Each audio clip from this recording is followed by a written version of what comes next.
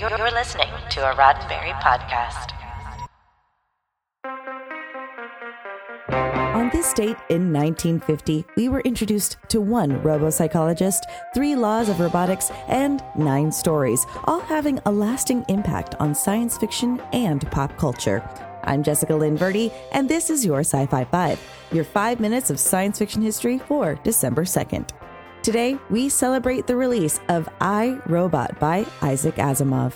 Inspired by Earl and Otto Binder's 1939 short story of the same name, Asimov began writing his positronic robot series in 1940, creating such concepts as the positronic brain and the 3 laws of robotics. In 1950, Gnome Press published a compilation of 9 of Asimov's stories, framed as the memories of robo-psychologist Dr. Susan Calvin, as she retires from U.S. Robotics and Mechanical Men, Incorporated.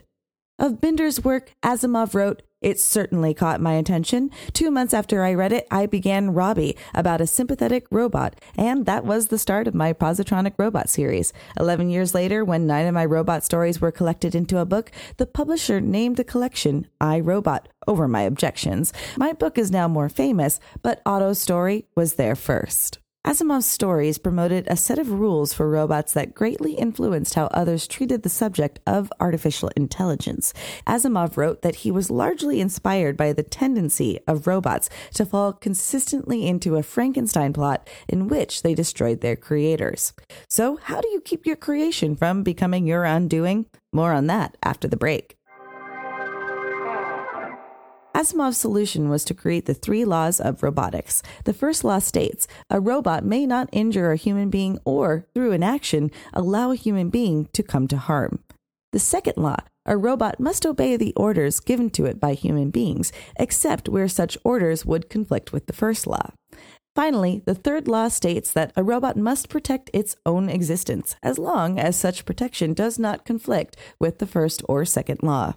If you're hoping for nonstop action in I, Robot, you may be surprised. The stories focus on the moral implications and unintended consequences created by the 3 laws. One of the central questions faced by robots and humans is how to peacefully coexist in complex situations. For instance, in Runaround, SPD-13, or Speedy, is a mining robot on Mercury. When told to retrieve a supply of selenium, the robot fails to return. Although they attempt to comply with the second law, the closer Speedy gets to the dangerous element, the more they are in danger, triggering the third law to override the second law. This causes Speedy to travel in a circular path around the pool of selenium in a never-ending loop. Realizing this, one of the humans intentionally puts his own life in danger, triggering the first law.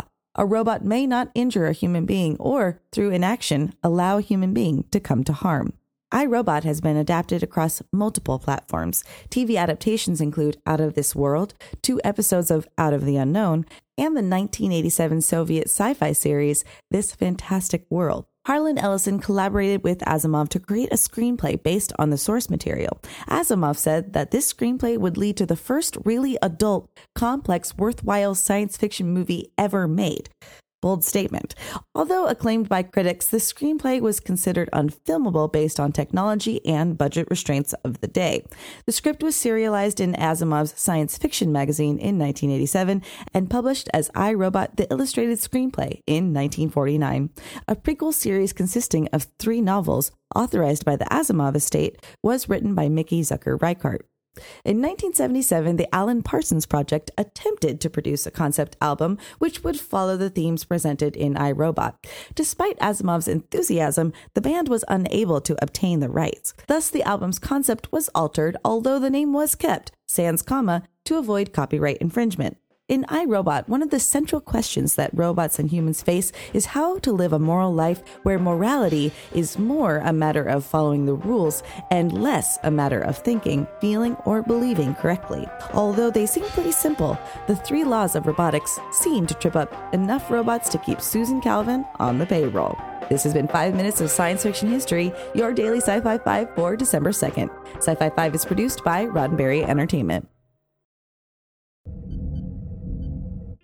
This is a Roddenberry podcast. For more great podcasts, visit podcast.roddenberry.com.